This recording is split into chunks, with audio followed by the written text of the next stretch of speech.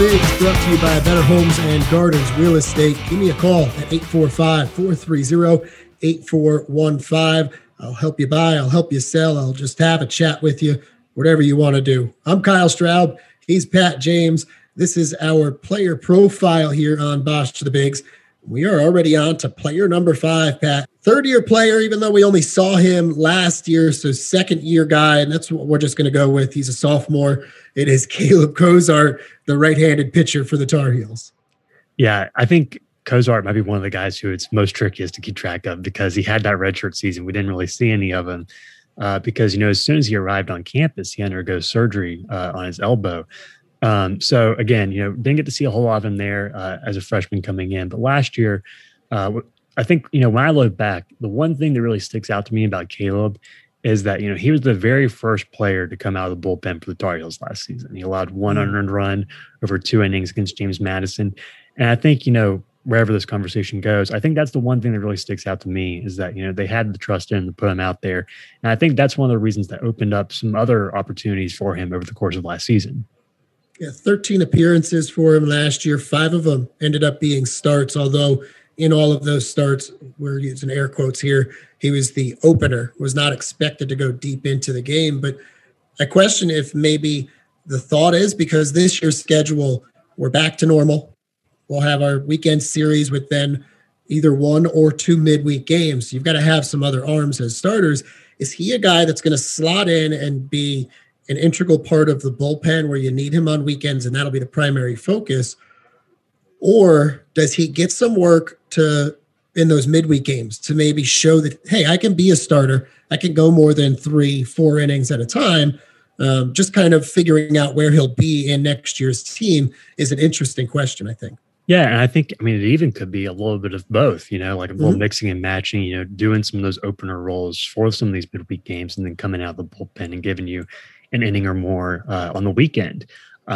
For that reason, I think he is kind of one of the more interesting pitchers on this team because there is so much he can do for you. As you mentioned, that opener role is something that, he kind of stepped into. His first start of the season came at ECU there at the end of March. Struggled a little bit in that one, allowed 2 runs on 2 hits and 3 walks in a third of an inning. But you saw him really kind of settle into that role, I feel like, over the course of the end of the season, over his last 4 starts, which came against some good competition in playing Charlotte, Louisville, UNC Wilmington, and Georgia Tech. He allowed just 2 runs on 5 hits with 6 strikeouts and 2 walks over 6 1/3 innings across his 4 games.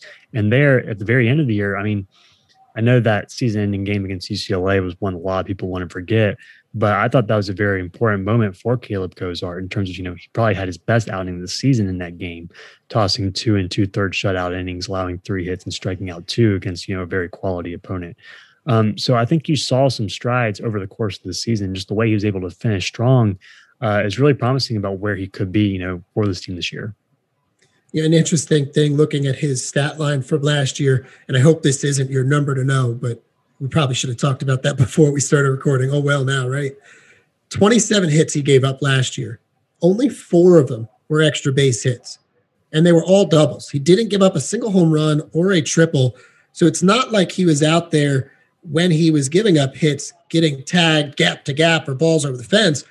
You can live with singles. Batters are going to get singles sometimes. I think for him, the biggest thing to do this year, and it's, I think, probably on repeat for most guys coming off their first season, just limit the walks. 15 walks to 18 strikeouts last year. You cut 5 walks off of that total.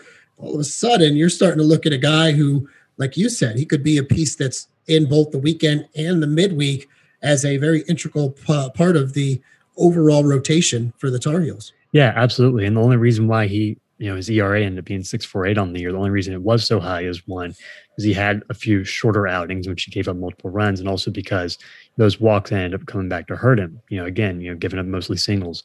I think that was a big part for him.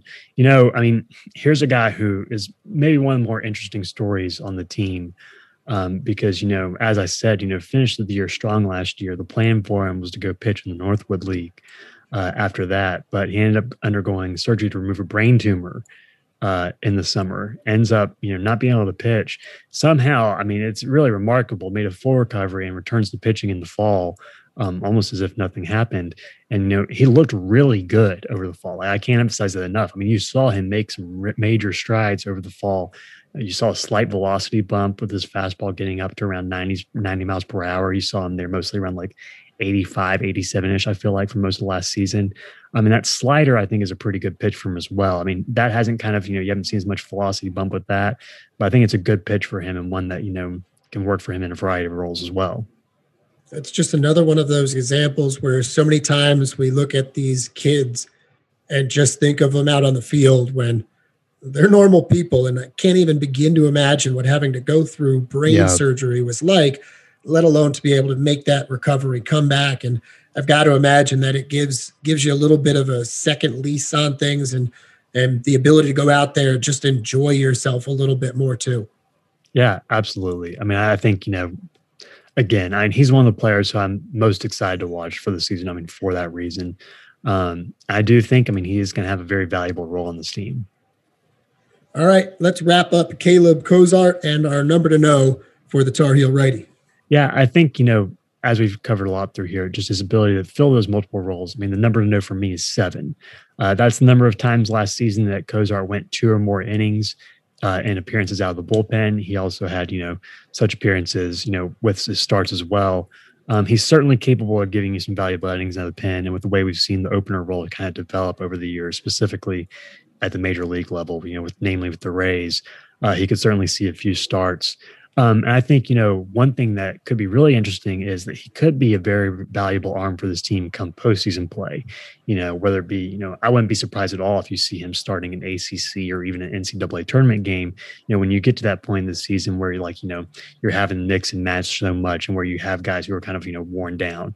So that would not surprise me at all if we see Caleb Cozart making the postseason start, come end of May, early June. Not just is the number to know really good, but a fantastic point there for Pat to wrap up our player profile for Caleb Cozart, second-year pitcher for the Tar Heels. For Pat James, I'm Kyle Straub saying so long, and thanks for tuning in to Bosh to the Bigs.